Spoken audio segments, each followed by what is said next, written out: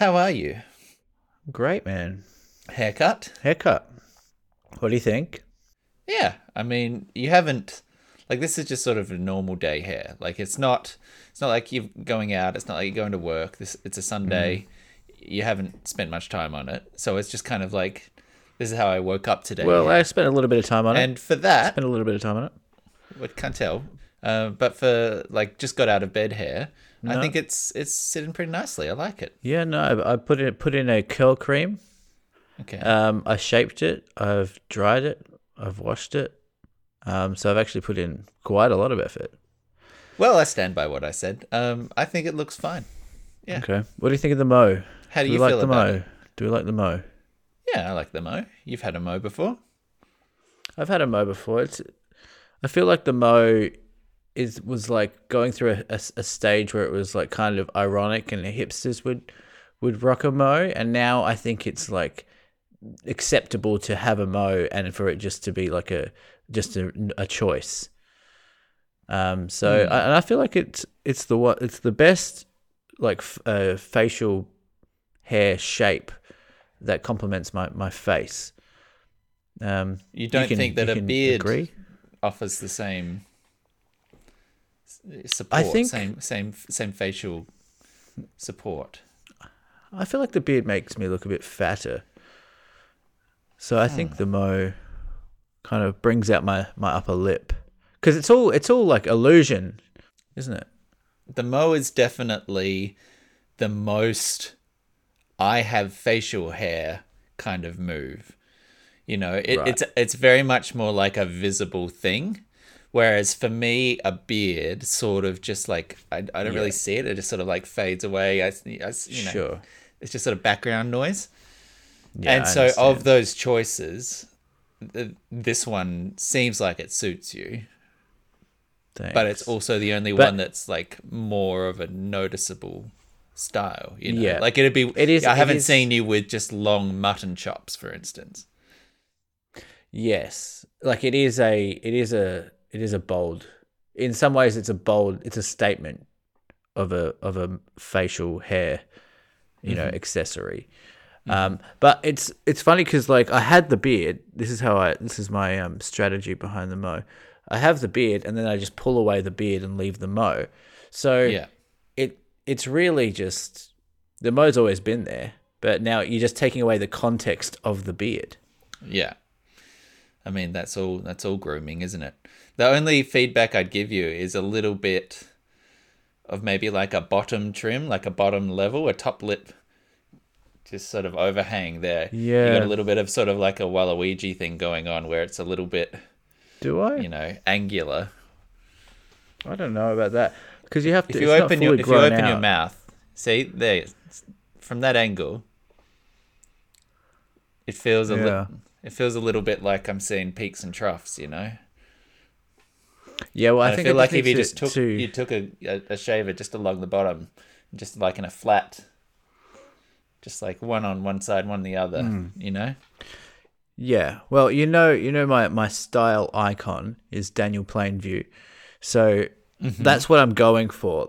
I'm going for the Daniel Plainview kind of unwashed bushman or slash gonna oil bring one up? tycoon look. Gonna bring one up here, Daniel Plainview, just for a side by side comparison. Let me know if you see it, because he's got the best moustache in the game. I think you're on track. I think in a side by side Yeah. comparison, you can see that you're tucking a little bit in around the corners, a little bit more downward motion there than his is. His is a little bit more horizontal across the thing. There's a lot more sort of sideways motion in his stash. It's more refined. It's more refined, Yeah. isn't it? Yeah. But I'll get there. I'll push through, and I'll get to the plain view level. Yeah. Yeah. But I appreciate the thought you've put into the analysis of my moustache here. That's okay. Sometimes I try and be supportive just to change it up a little bit. Yeah, just it's a nice color on you. Are you well? What's going on? Tell me. Oh yeah, I'm pretty well. I'm still Over COVID? fighting off. No, I'm still fighting off this fucking cough. which is lingering and pretty annoying. Yeah.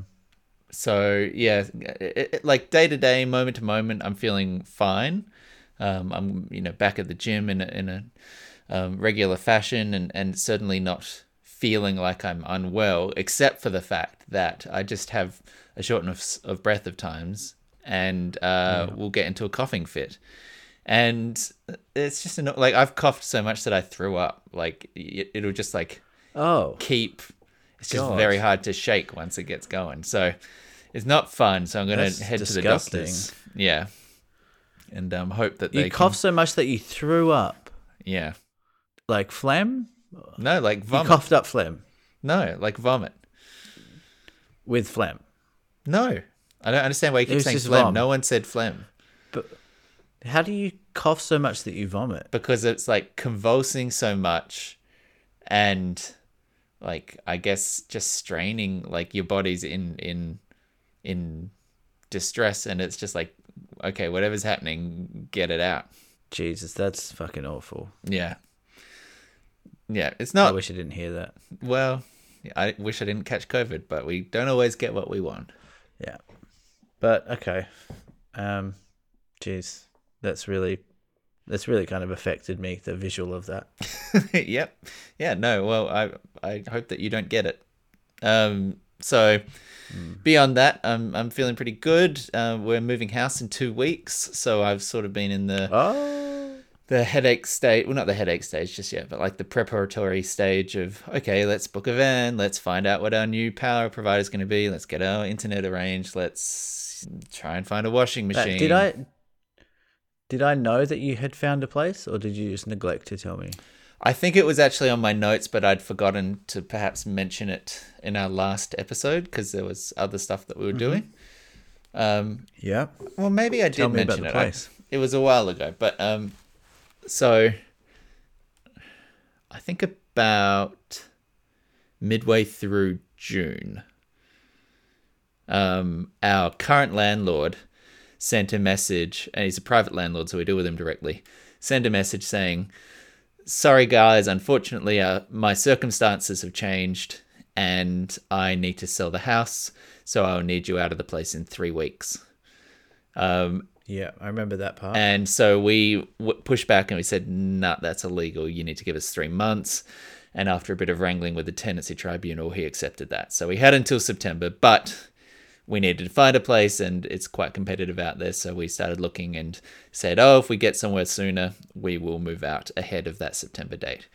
And after applying for about 5 different places and not getting anywhere, we succeeded and found a place sort of on the similar side of town. It's a bit more expensive. It's a bit bigger though, though it doesn't have sort of a garden space. So yeah, in 2 weeks now, we will be moving out of here, relocating everything over there, and getting set up again for a new year. Jeez, I'm glad to hear you found a place. It's annoying after you've just, only lived in this place for a year or so. Yeah, it was annoying. It was annoying at the start when he was like 3 weeks, get out, and we'll had to then go through this process of being like, you can't do that. And then it was annoying to start looking for places, and it's very competitive out there at the moment.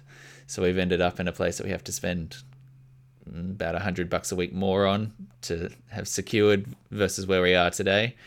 Okay. And then our current deal as well also included all our bills, so we didn't have to pay for internet or for power or anything. It was all a flat rent rate.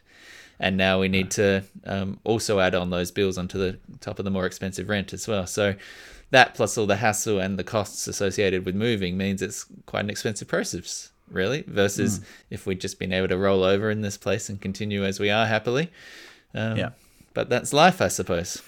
That's life. Frank Sinatra.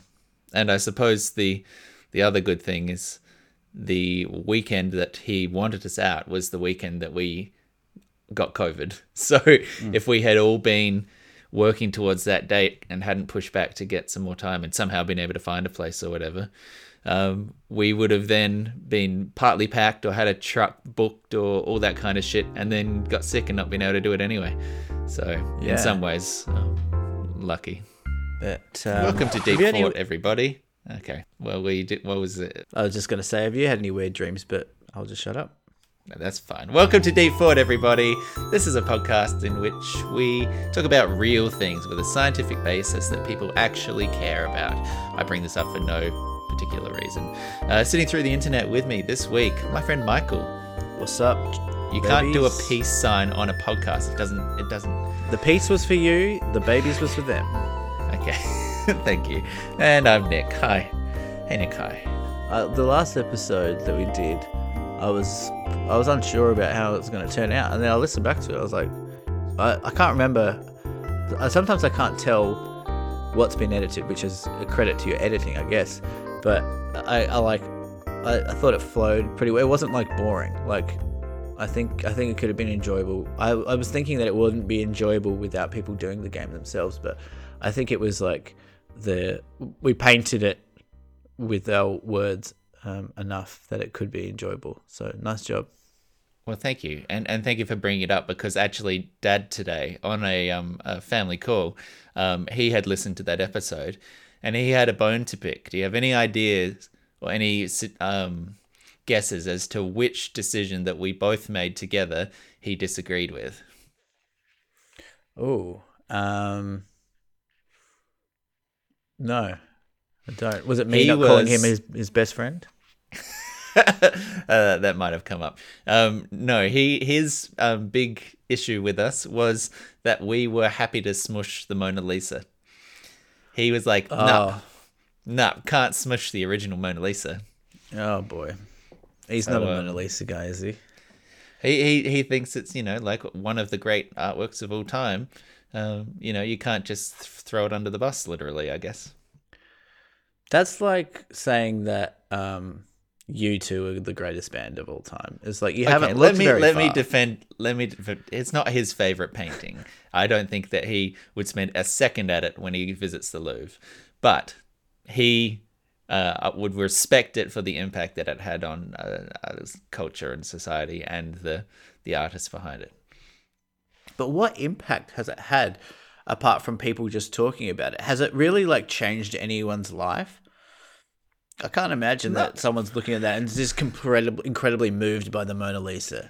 I mean, it's an interesting question, right? Because it's fucking everywhere. Like, everyone knows the painting. But what does that mean? Like, do people have a connection to it? Do people look at it? Like, it's sort of become the poster child, pun intended, nice. I suppose, for art itself, right? It has become the figure... Yeah. It has become the representation of art.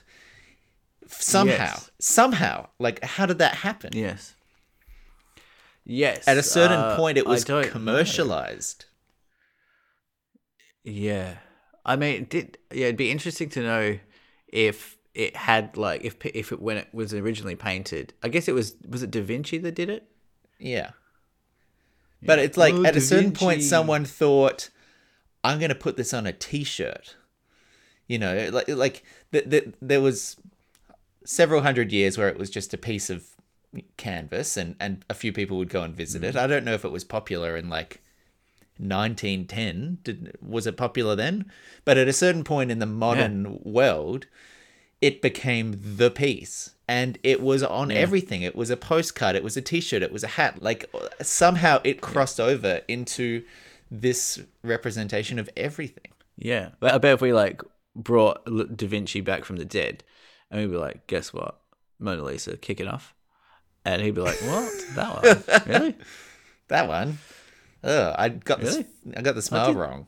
The Sistine Chapel. It was like, yeah, people like that one too. But not as much as the weird lady that you painted. Yeah. Also, apparently it's really small. Yeah, it's tiny. Yeah. It's like an A4 piece of paper. Yeah. It's just weird. It's weird how things get hype and it is just hype.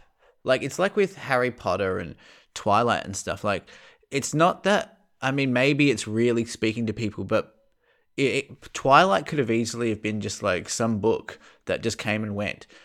Like it's the fandom. People like getting around something together and hearing about it and stuff. Like I feel like a lot of it is arbitrary, like hype about things. Like you can get lucky maybe with certain books or ideas, and it will just build momentum, and then it will just be like an exponential growth at that point. It's a lightning in a bottle thing, right? A time and a place. I do need to correct you. The Sistine Chapel was not Leonardo da Vinci. That was Michelangelo. But they're all the yeah, same. Can I? I don't have no idea what we're talking about today. I come with nothing prepared at all. Okay. Once again, but I was just at the supermarket and I just saw the sweetest thing. Just made my heart sing, Nick. Please tell me. Made my fucking heart sing. There's this kid. He's probably like 8 years old, and he's going up to he had an electric scooter actually, which is a very weird detail. And he's buying like a child-size electric scooter. No, like a full-grown electric scooter. A full adult's. Like do you have Lime over there? Like one of the pick 'em up off the streets electric scooters. It wasn't one of those. It was just a black one. It was like I personally own an electric scooter. Well, I don't want to cast aspersions, but I don't feel like this is the type of kid that came into possession of the scooter lawfully. He might have acquired this in other ways. I think he may have borrowed it from a stranger. Sure. And he's up at the checkout guy, and he's buying what I would describe as an excessive amount of candy. And he's doing the old taking coins out of his pocket and placing them, and they're silver coins. And I'm kind of overhearing this conversation because I'm in the self-checkout, and the checkout guy goes, "You don't have enough," and he's like, kind of not getting into an argument with him, but he's like, the kid's confused. And then I leave the self-checkout, and this kid's about getting ready to take off. He's like, "Well, I'm out. Like, I can't. I don't have enough money." And then a guy, like a kind of cool-looking hipstery guy, like around my age, he like steps in. And I thought you were going to say about my style. Well, similar style, kind of both cool. He comes over and he goes, "I've got it," and he swipes his card and just like gives the kid buys the kid the candy. And I was like, that it almost made me cry. Like that's such a cool move. And then I got immediately jealous, and I was like, I wish that should have been me. I should have been the hero. I wish I'd thought of that. Yeah. Because it's like $5. It's not really a cost to you. You make this kid's day, even though I don't think he said thank you. He just took the candy and rolled on out of there on a high-speed scooter. But you want to be the hero guy. That's the best kind of the low-cost hero. It's kind of anonymous, but people see it, they acknowledge it. I mean, that's what I'm all about. That's what I'm striving for on a daily basis. And it was a missed opportunity as far as I was concerned. Yeah, that is a shame. But I guess once you know the full story, maybe it'll change your opinion a little bit. So this kid has pulled this trick 15 times today. He's on an electric scooter. He hits up every shopping center in like a 5-kilometer radius. He does the same thing. 20 cents. I got 20 cents. 20 cents. And then he just amasses fucking kilograms of it. Because everyone wants to be the cheap-ass hero. Everyone wants to be the cheap-ass hero, but that's how he gets them. And I suppose the worst part is he's got diabetes. So the reason he's not allowed these lollies is because it's not good for him. But he doesn't listen. He's shortening his own lifespan. He's really jeopardizing all of his future opportunities out of this narcissistic drive for sugary sweets. But it's killing him. It's really it's killing him. Well, I'll tell you what, taking one look at this kid, I think diabetes is definitely on the menu. But maybe he's not eating it for himself. Maybe you're right, and then he's like got this whole operation going. He's given the puppy dog eyes to, shoppers around him. But then he's hoarding all this candy if he's doing it 5-6 times a day, and then taking it back to his crib and cutting it. maybe, and then Yeah. selling it to other kids for a profit. Yeah. Rocks up at school. Hey, I got some of that sweet stuff you wanted. Little baggie under the table. Little bit of a, Little lunch baggie of money the swap. sweets. Yeah. Yeah, Making a strawberries and nice cream, and baby. tidy profit. Yeah, maybe it's getting high in his own supply, and that's why he's kind of porking out a little bit. Yeah. Gosh. Well, sad times. What an indictment of our current economy and health system and the state of the future generations. Yeah. So as far as I'm concerned, you're a hero for not giving him anything. You should have reported him to the cops. Yeah, next time I will. Next time I know better now. 000. In terms of things we're talking about this week, I don't really have a huge deal lined up, but I do have one little bit of COVID follow-up, like Wuhan follow-up. Do you have a moment to talk this? Do I have a moment? Yeah, I'll clear my schedule for the next half an hour. Alrighty. So this is a follow-up because we talked about on a former episode about the potential for the lab leak theory, the idea that the COVID virus came out of a lab. Oh yeah. I don't know if you saw this earlier this week, but there was a study released by Science, or sorry, I should say, in the publication Science, which is quite prestigious, which has definitively proven that it originated in the wet market at Wuhan, the seafood wholesale market. Fake news already. I don't need to read it. Fake news. Okay, not liking this sort of antagonism. I feel like I'm on the back foot, but let me just read through a summary thread here. I can put the article in the chapter notes, but there's a summary here from one of the authors of this study. So SARS-CoV-2 emerged into humans via the live animal trade at the Huanan seafood market in Wuhan. There were lots of debates about the origin, whether it was a lab leak, whether it was nature. A lot of it was valid concerns. Some of it was conspiratorial speculation. But a team of collaborators set out to actually look at the evidence and see what could be uncovered or extracted from what we knew. So there were a group of academic virologists, evolutionary biologists with no financial or political agenda. They were independent and they followed the evidence where it led. While the evidence base was incomplete and imperfect and often inaccessible, there was still evidence, quite a lot of it. So they set out to verify and analyze the evidence they could access, and the results were clear. All the data points led back to the seafood market. 5 months ago, they released their findings as preprints. They were convinced of it, but then they had to go through the rigors of peer review. They did it. They went through peer review. They had multiple rounds of highly critical review, and the papers were improved and led to this conclusion. So they say they provide conclusive evidence that SARS-CoV-2 emerged via at least 2 zoonotic spillovers from animals sold at Huanan, so 2 potential incidences. Yes, the data is incomplete and imperfect, but it's overwhelmingly showing that the pandemic began there, not at the Wuhan virology lab or any other lab. There remains no evidence for a lab leak besides the idea that it started in Wuhan. I won't go into all of the specific scientific details because A, some of it is above me, and B, there's a lot of it. But they basically looked at a map. Is it just genetic mapping?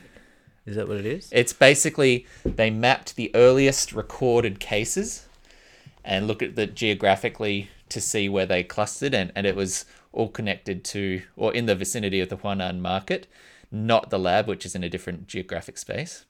They also then, that's regardless of whether those cases were known to have visited the market or not, like whether there was a link there.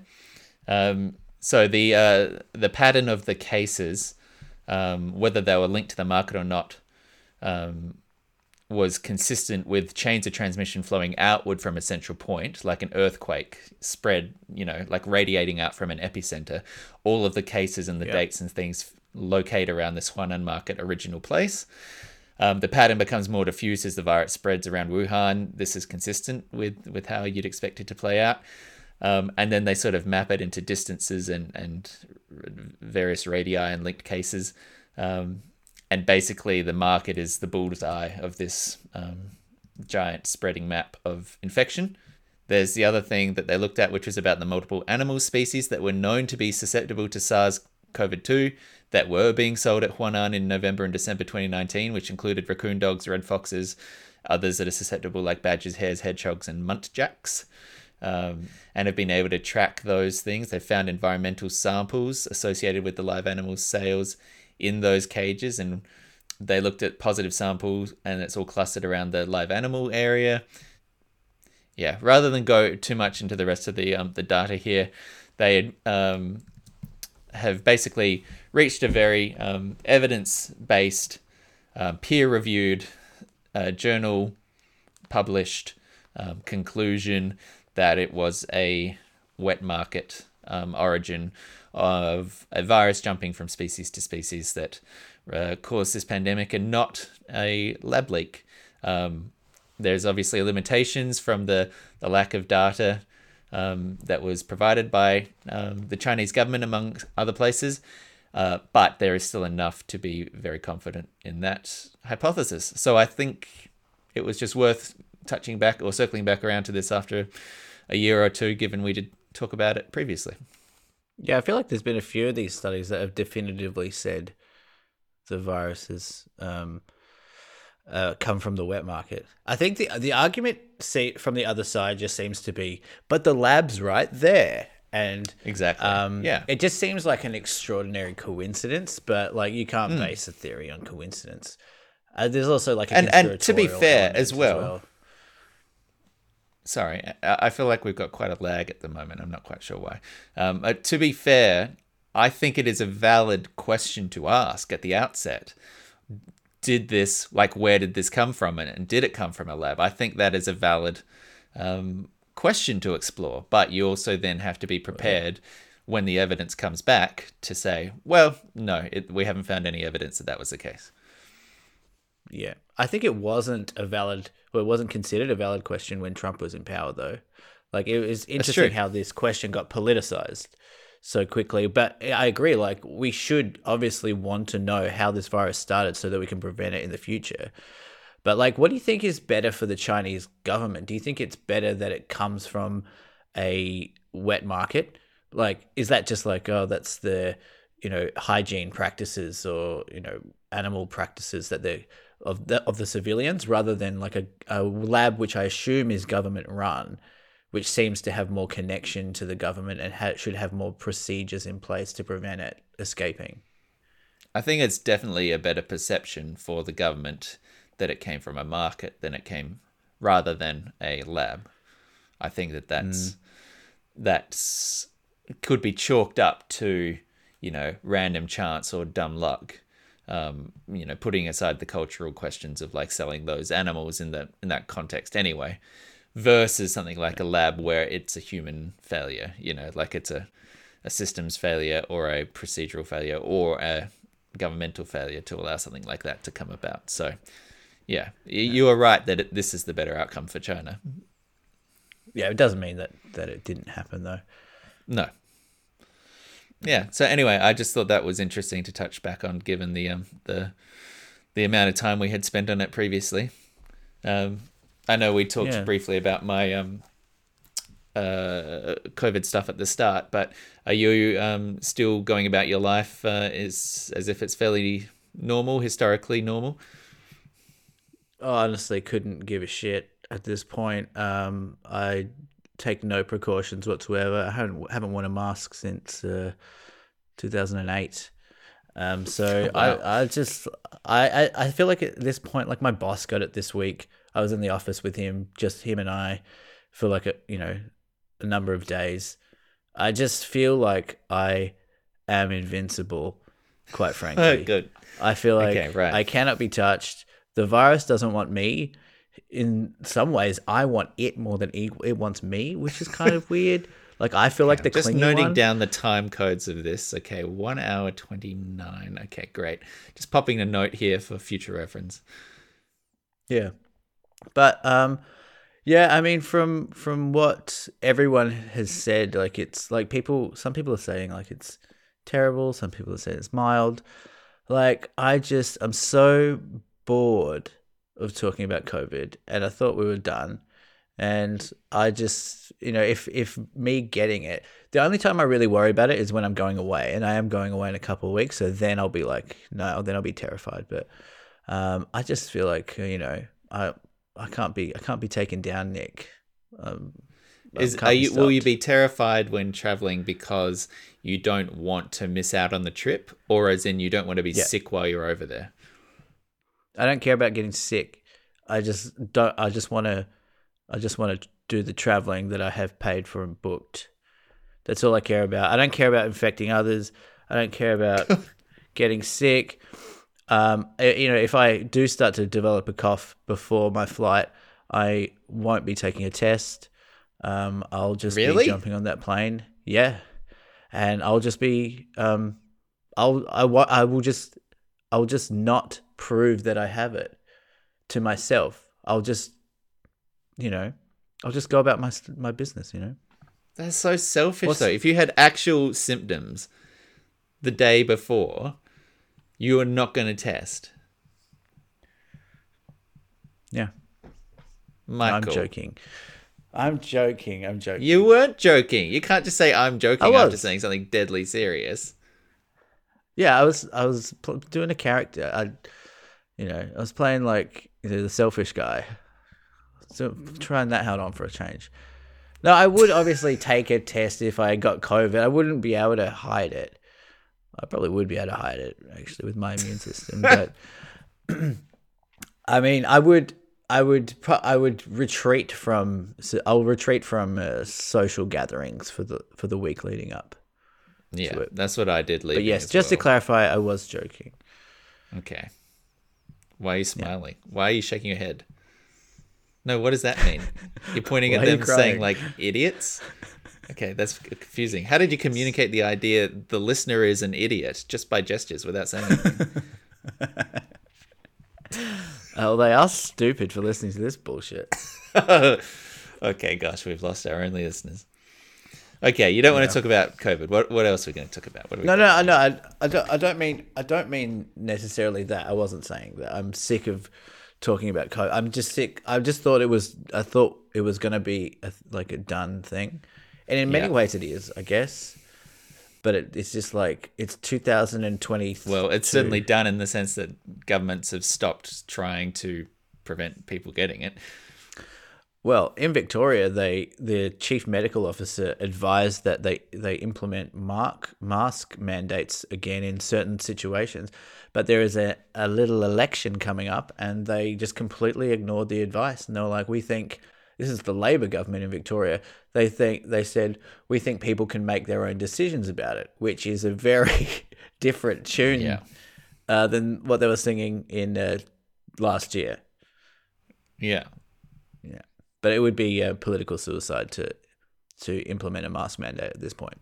Yeah, I understand the tiredness, particularly the Victorians have for that kind of rigorous preventative measure stuff. But it's just a shame that the longer that you don't take measures, the more people that catch it, the more variants that brew, and the more likelihood that it's not going away, and the worse that the next one's going to be. So it's just a shame. But we're not going to be able to eradicate it. And isn't it true that the virus will, as it becomes more proliferates throughout society, like communities or cities or whatever, that it will mutate to become weaker? Absolutely not true. Is that true? Absolutely not true. There's every chance the next version will be much deadlier. There's no gap. Well, there's are no you calling connection Joe Rogan wrong then? Often, frequently, and probably not as much as I should. No, it wasn't. It wasn't Rogue Daddy, but it was another scientist. Rogue Daddy.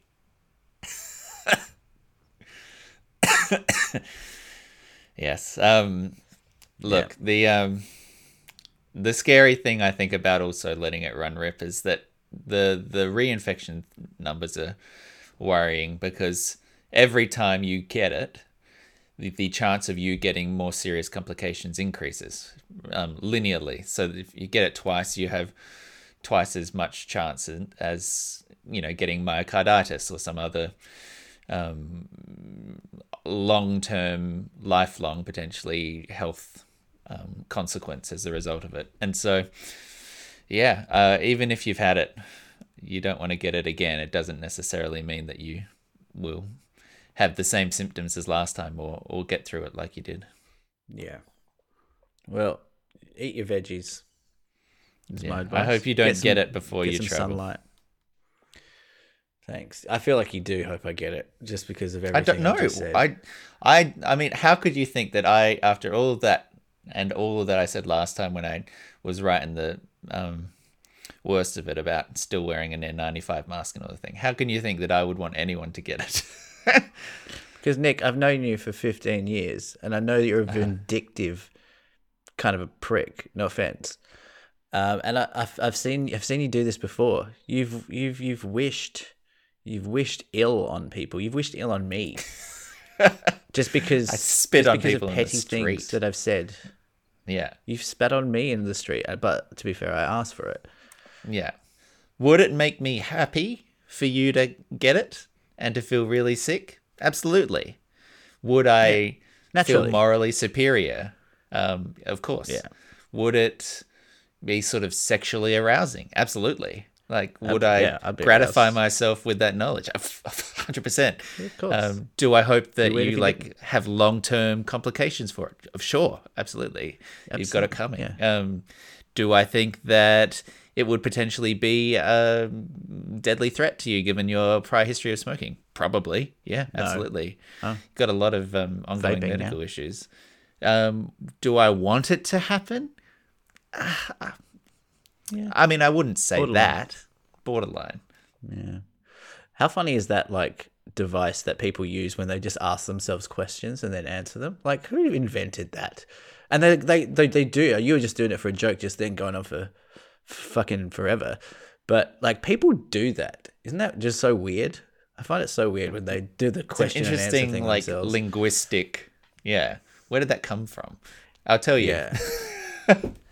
It's like it's for impact, don't you think? It's like to make more impact. Yeah, it's a persuasive argument because it stops the listener from having to answer the question or from thinking of a different answer to the question, because it puts the answer that the speaker wants into their mind already. Yes.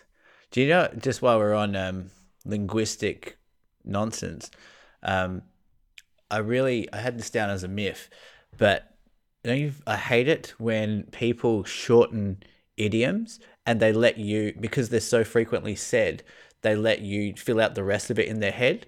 So, like, when instead of as per usual, people go as per. Yeah. It's the grass gross. is always. You know what the grass is, don't you? Well, that's the grass for you. Yeah, I got another one on this language stuff.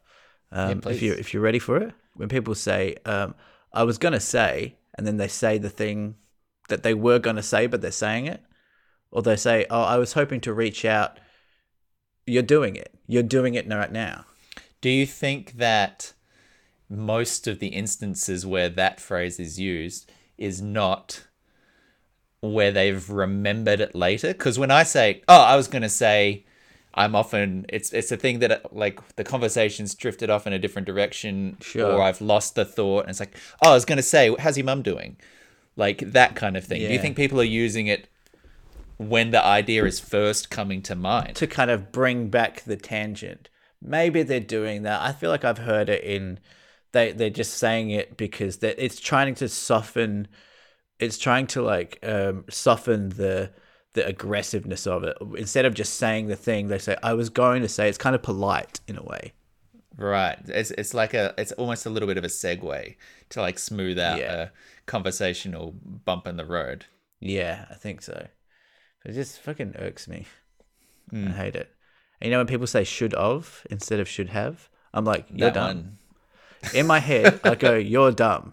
It's like the punishment does not fit the crime. I understand that, but in my head, I won't say anything usually. But when someone says "should of," when they say it with words, I mean, if you say it with text, if you type it, I mean that's still terrible. But if you say should of, you're down a peg in my brain.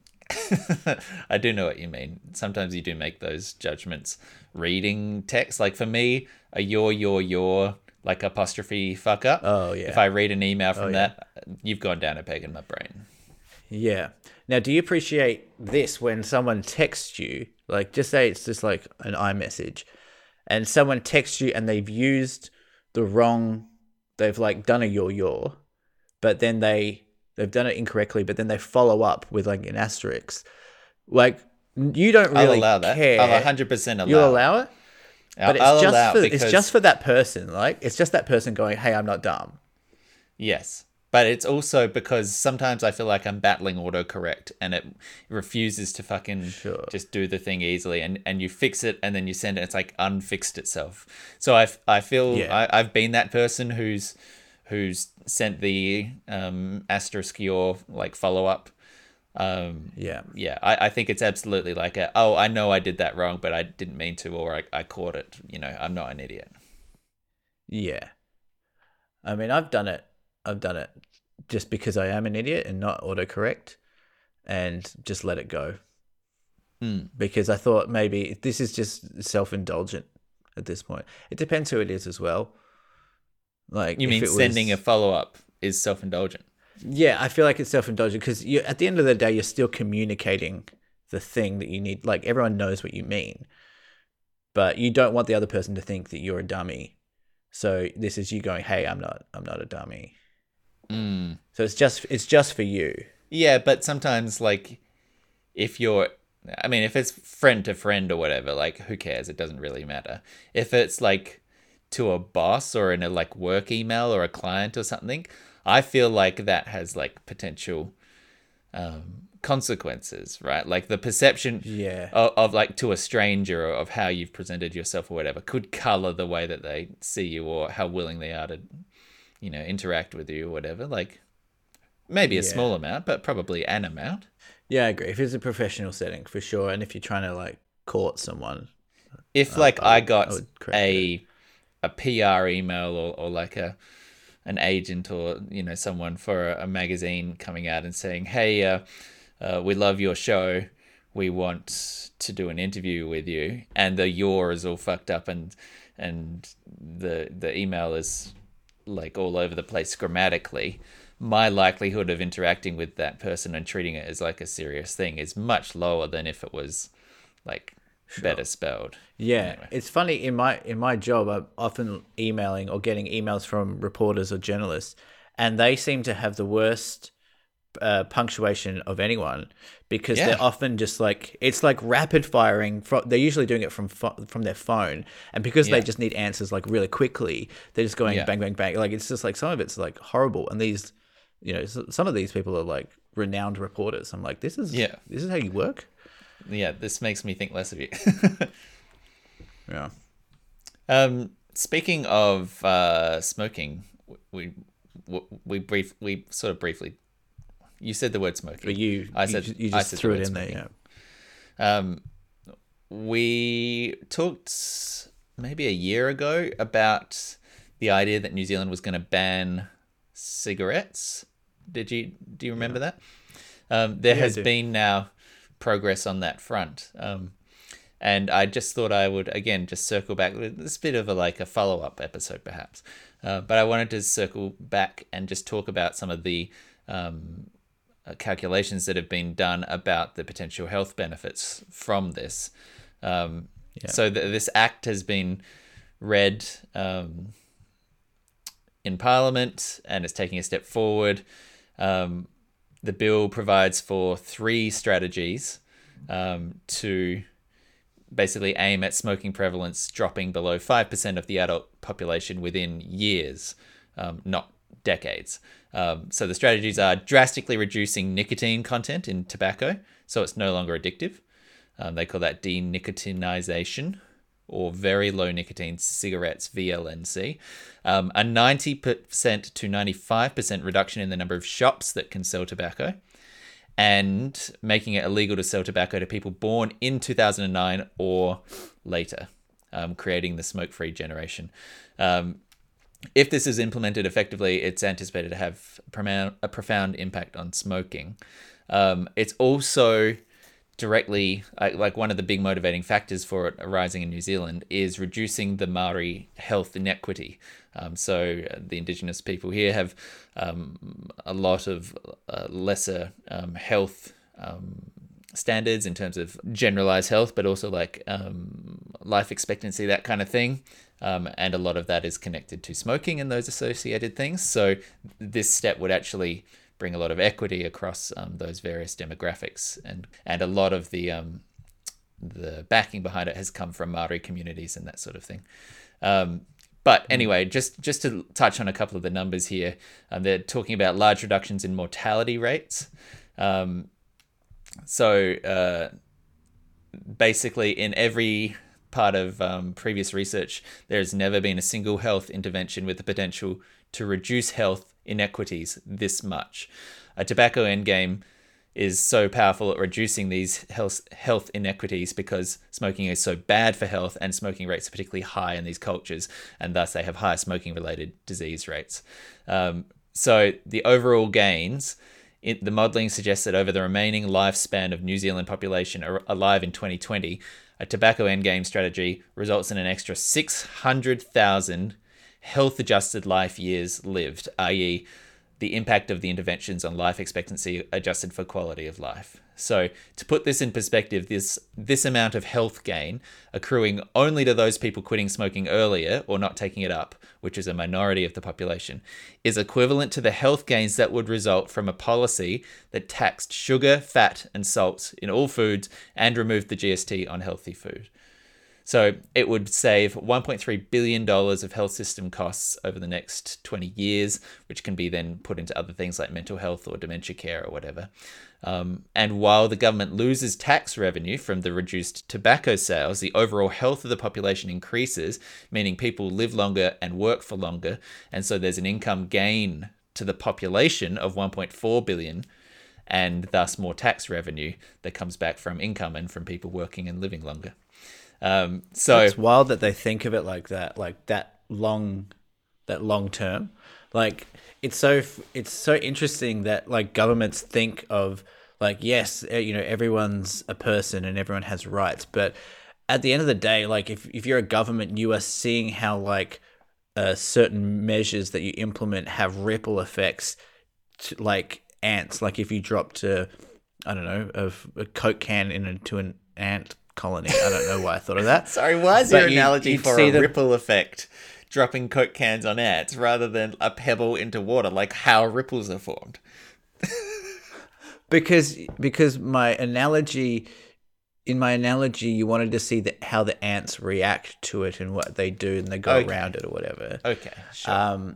And like it's so interesting that they are predicting. I guess it's a prediction based on data, I assume, that like if they implement this strategy, it will the health benefits will eventually mean that people live and work longer, and then that will generate more income. That's like, it's so crazy. Like we're all ants. We are all ants. Yeah.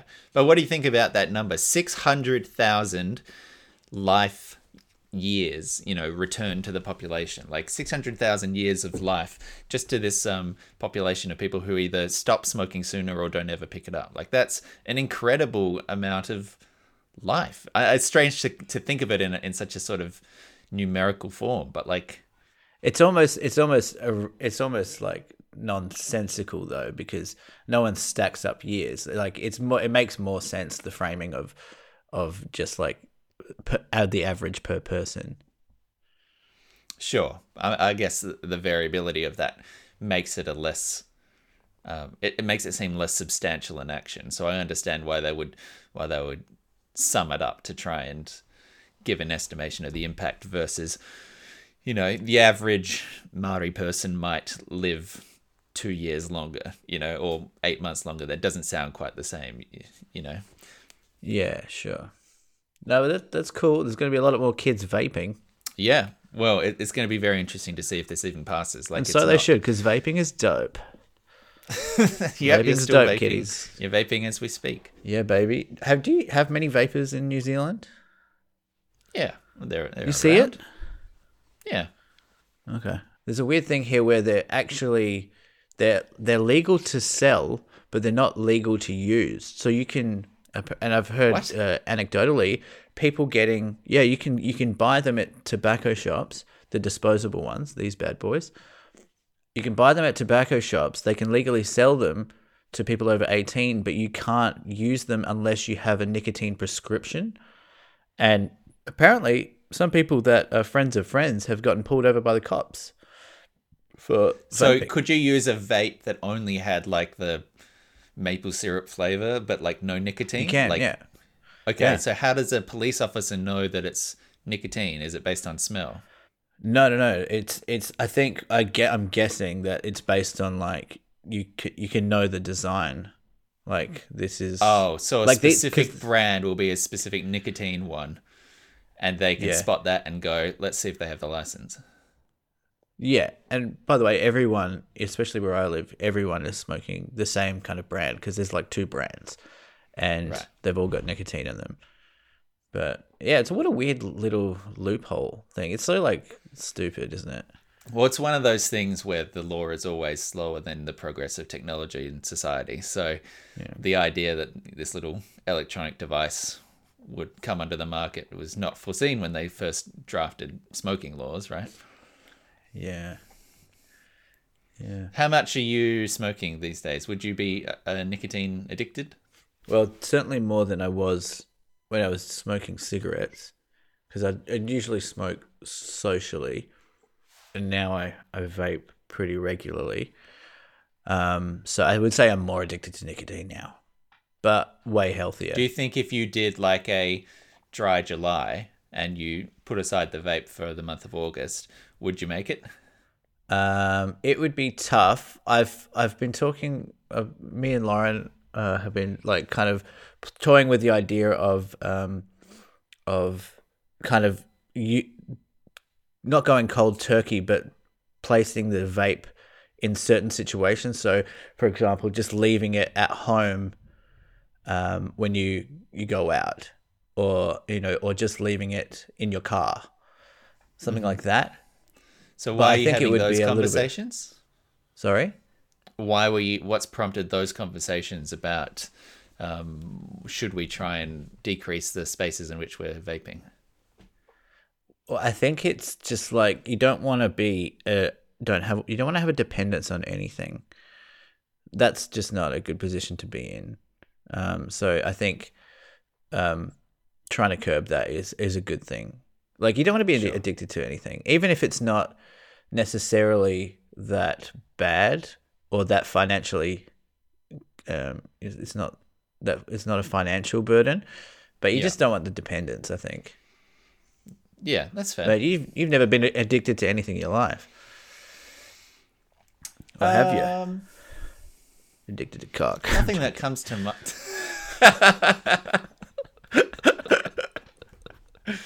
Aren't we all? Yeah, nothing comes to mind. I mean, weirdly, I have a very regimented personality. Like I'm good at sticking to rhythms. So if I set the rhythm that I go to the gym on Monday, Wednesday, Friday, I'll go to the gym on Monday, Wednesday, Friday. If I set the rhythm that I meditate once a day, I'll meditate for 1,700 days in a row. I'm good at keeping that rhythm. And weirdly, that's almost anti-addictive in some ways, because even though I do the thing on a rhythm, I will never do the thing not on the rhythm. So, like, if it was the thing where, like, for a while there, the closest thing I have to an addiction, I'd say, is probably coffee. But for a while when I was working in the office, I would set a rhythm of I'd buy a coffee on a Monday, a Tuesday, and a Thursday.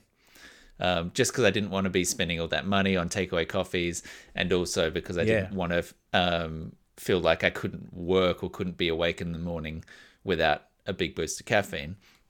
And I was very good at sticking to that rhythm, even though I would love a coffee on a Wednesday Yeah. I would be very good typically at never having a coffee then, because my brain would say, well, it's a Wednesday, you can't have a coffee today. And so I Right. wouldn't. So it's kind of like a preventative measure, even though it can be so regular, Sure. if that makes any sense. Yeah, absolutely. It's funny, like It's a the older you self-control get. thing, I suppose. Yeah. Yeah, well, you've got like it's almost an external system in place for yourself. Yeah. Well, maybe it's internal. It's something. Well, it's sort of both. I get what you mean by it. Like I don't get to control what day of the week it is, so in some ways it feels external, where it's like, well, I'm Yeah. not allowed to have that, even though it's self-imposed. Yeah, it's funny that like the older you get, the more you value routine. Like routine to me now these days is the most important thing, and it's something that I love. And it's also tied in with like self care and all this stuff. Like as soon as I turned, I'm probably like a year behind everyone. I like to think of myself as a year behind in terms of development, but I think like it just helps me process things. But I Like think you like were as soon held as I back turned, at school. yes, but like also emotionally and all that other stuff. As soon as I turned like 31, I reckon like I just really would not.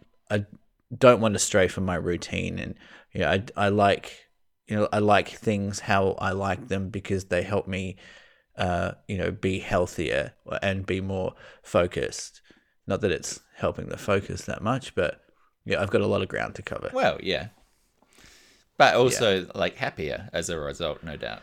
Well, that's the thing. But in my 20s, I know you and I are very different in this regard. But in my 20s, I just wouldn't give a shit about my health at all or my sleep. And it's so wild to me to even think that now, to even like think that I did that without any care whatsoever. I would just like Like do an all-nighter and then turn up at work on a yeah, Sunday and just like push on ev- for another 6.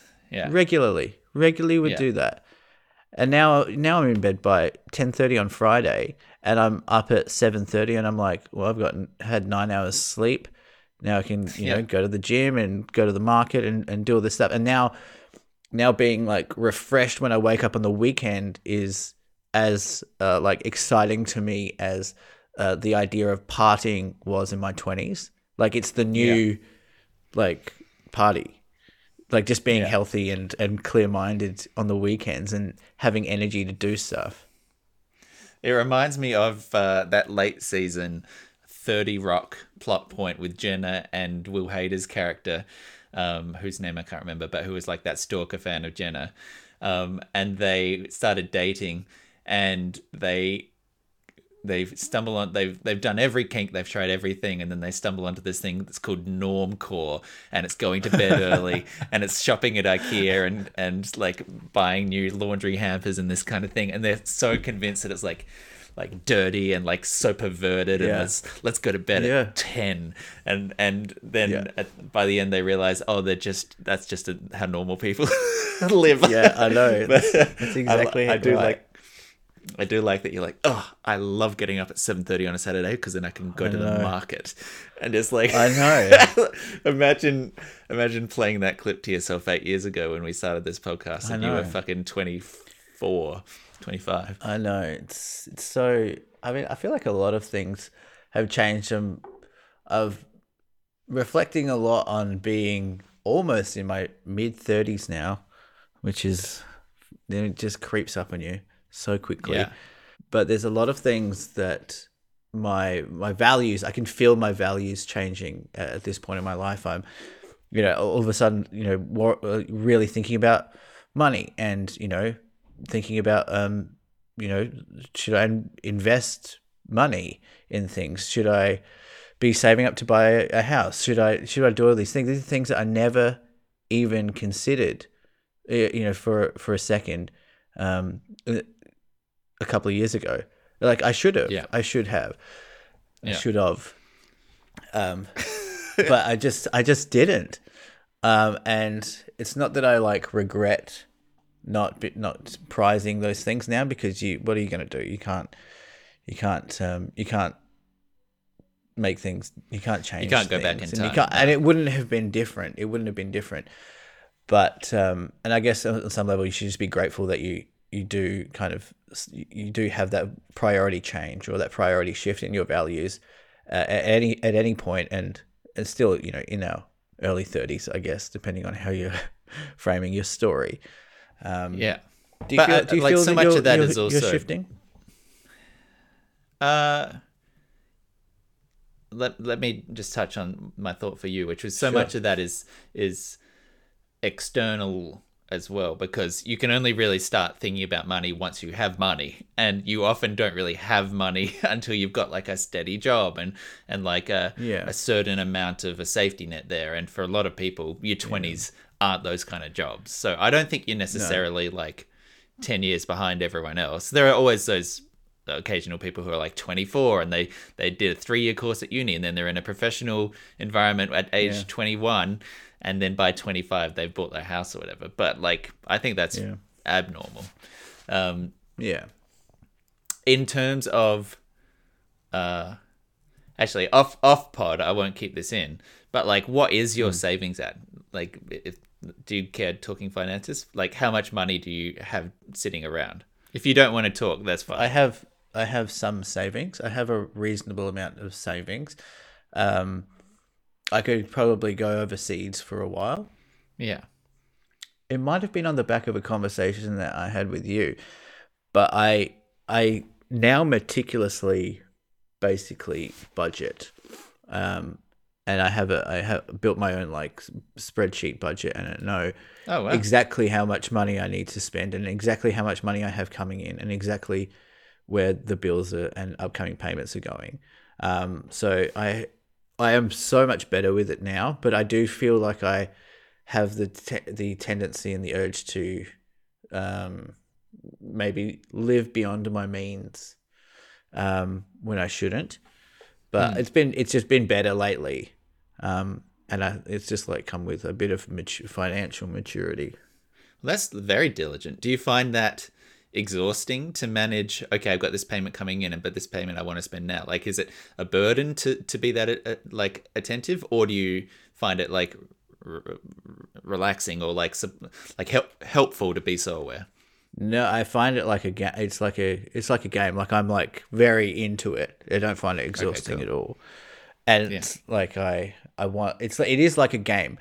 That's when I started to even build savings. It was when I started to treat it like a game. When I could go, okay, if I can save this much at the end of the week or the end of the pay cycle, and then I'll have this much more in my savings. Like that will be even though it should inherently be the win itself, like making it into a game, Setting the seemed goal to be and then helpful hitting the for my goal. it was even more incentive than even just having the money. Yeah. Oh, that's great. But yeah, Good on you.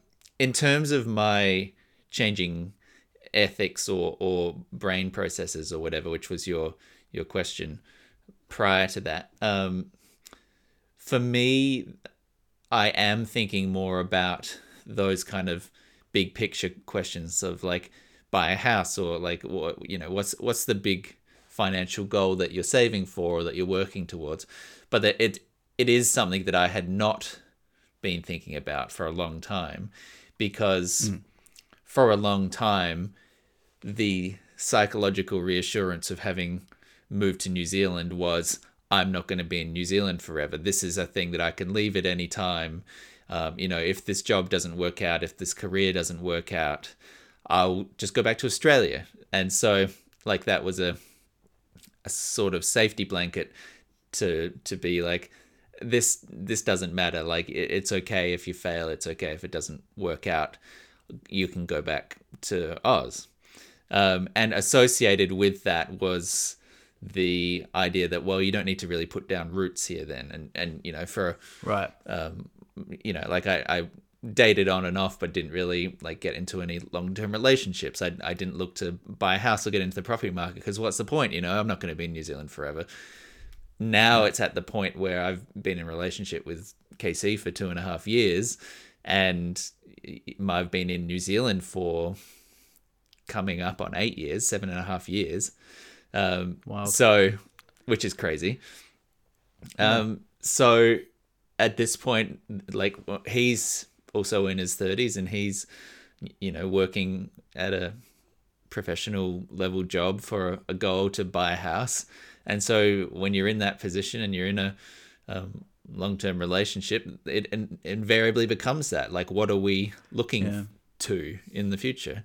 So now it is a situation where I'm like, okay, well, let's go look at some houses then. Let's see what the market's like. What do we need in terms of a deposit? What do we need in terms of bank guarantees and that sort of thing? So from that place where having the partner who was interested in it, I have now been dragged into that mindset as well. Right, so you would potentially be looking to buy a house together. Yeah. Wow. Yeah, it's a funny one. Currently, the market's a fucking shit show, so it's yeah, it's not an immediate proposition. Yeah, I feel like there's, like I said, I've never really thought about the buying a house thing, even though I should have. But you're also kind of getting up to this kind of, it seems like a kind of a crunch timey part in your life where I don't feel like I am ready to buy a house, but I also still have the same kind of dreams and ideas of the future for myself that I had in my 20s, which is I still want to, go traveling and, maybe live overseas. And it feels like those ideas and those dreams have kind of remained, but your age is increasing and it feels like they become less attainable. So you almost it almost feels like you have to make a decision about that, pretty soon, at least in the sense of, do I want to invest in buying a house and not go traveling and not have those experiences that I maybe thought I was going to have or assumed I was going to have? Or do I go traveling and do I go overseas and basically use the money that could have gone towards an investment in a house? Yeah. Well, the other thing as well, which is it influenced that train of thought for us, is connected to the living situation. It's like, okay, well, our fucking landlord decided to up and sell the house and tried to turf us out, and you're living in someone's place and you're paying rent to someone else which is just throwing money away, and you don't get to paint the place, you don't get to make any changes, you don't get to plant things or do whatever you want to do. And at a certain point, after you've been renting for so long, there's a degree of tedium that can set in with that. So I think that motivates a bit of that as well. Yeah. Yeah, we're getting old, man. We're getting old, that's for sure. If you're also getting old, well then you've got less time than ever to get through our entire back catalogue. So don't delay. Jump on that feed. Scroll back down and listen to an episode you haven't listened to before. What are you doing? Time is ticking. If you want to follow us in other places, you can find us on Facebook. You can find us on Twitter. You can find us on Instagram. You can listen to us on SoundCloud, our jingles, and Spotify, our songs. And you can send questions and comments to deepfort@gmail.com. We would love to hear from you. Maybe we should start an OnlyFans. Make a little cashola. What do you think? We mean start an OnlyFans. How much money would it take for you to show your butthole on OnlyFans? Not no face, but just your butthole. Yep. How much would it take? Do it for free. You got to give them a little bit up front. Just give them a taste, and then the real money comes when you reel them in for the later stuff. I'd probably do it for $400. You would not show your butt for less than $400. I think $400 is a reasonable price. If someone said plonks $200 on the counter, 2 crisp green $100 bills, $200, mate, show us your butthole. You would have pocketed that cash. Well, if it's going to live on the internet forever, I would think $400. Also, know your worth. You haven't seen my butthole, Nick, and you probably never will. It's a nice That's looking fair. butthole, man. If it's an a nice incredible looking butthole. butt, then fair enough, $400. I just value my butthole. Yeah. Well, you are full of shit, so it makes sense. So shit. So shit, but I'll pay it. Okay. How about something weird? Something little out of the ordinary, a little unusual, are you saying? Something a little bit left of center, a little bit unexpected. A little bit off. All right. We'll see. In the news today from the Strange and Weird Fact File. Well, for decades, only crackpots and crazy people believed in UFOs. Deputies That's to what I say thought the anyway. suspect told them he's been performing sex acts on animals since the Tonight I told 1970s. about my close encounter with the Yeti. Total truth. A sticky situation at an airport in Tennessee after baggage was sprayed with rust. Turns out, the governments had been taking them seriously all along. This is Deep Fault Weird News with Michael Zubarevkala Sludge. So, this is an article in Stuff magazine entitled Japanese City Puts Down Monkey After Incidents of Biting, Clawing and Attacking. People in a southwestern Japanese city have come under attack from monkeys that are trying to snatch babies, bite and claw flesh, and sneak into nursery schools. The attacks on 58 people since July 8th are getting so bad that the Yamaguchi City Hall has hired a special unit to hunt the animals with tranquilizer guns. The monkeys aren't interested in food. Traps haven't worked. They have targeted mostly children and the elderly. They are so smart that they tend to sneak up and attack from behind, grabbing your legs. When confronted by a monkey, the instructions are, don't look them in the eye, make yourself look as big as possible by spreading your coat, and then back away as quietly as possible without making sudden moves. A woman was assaulted by a monkey while hanging laundry on her veranda. Another victim had bandaged toes. They were taken aback and frightened by how big and fat the monkeys were. The monkeys terrorizing the community are the Japanese macaque, the kind often pictured peacefully bathing in hot springs. One male monkey measuring 49 centimeters in height and weighing 7 kilos was caught Tuesday by a team with a tranquilizer gun. It was judged by various evidence to be one of the attacking monkeys and put to death. But more attacks were reported after the capture. No one has been seriously injured so far, but all have been advised to get hospital treatment. Ambulances were called in some cases. Although Japan is industrialized and urban, a fair portion of land in the archipelago is mountains and forests. Rare attacks on people by a bear, boar, or other wildlife has occurred, but generally not by monkeys. No one seems to know why the attacks have occurred, and where the troop of monkeys came from remains unclear. I've never seen anything like this in my entire life, said Saito. Wow. Guys, we've got Scary. a swarm of angry monkeys out there, biting children and elderly, and no one knows why. By the way, that first picture at the top of the article, terrifying. Awful. Absolutely terrifying. Just a monkey gripping the banister of a window and staring in as if it really wants something inside. Terrible. Yeah. It is. I love that they're snatching babies. Yeah, snatching babies, What are you eating doing flesh. with a baby? I don't know. Maybe they're trying to start a cult. This is the Planet of the Apes, but it's not. It's not apes. It's just little monkeys. That's what It's Planet that's of what they the got wrong. Zombie Apes. It's like a zombie swarm. It's like they're coming. They're pummeling on the doors. They're like Yeah. jumping on people. Monkeys are scary because you feel like they're really cute, but they have like really big teeth. And when I was in Sri Lanka, I got surrounded by monkeys. And I was on a hike, and we came up to this like kind of, it was just like on the path of the hike, and there were like all these monkeys just sitting across this tree trunk, and we had nowhere else to go. We could either go back or forward, and we tried to like kind of move past them, and they let out the most horrifying scream, basically saying, "Go fuck yourself." And I was like, "That monkeys are scary, man.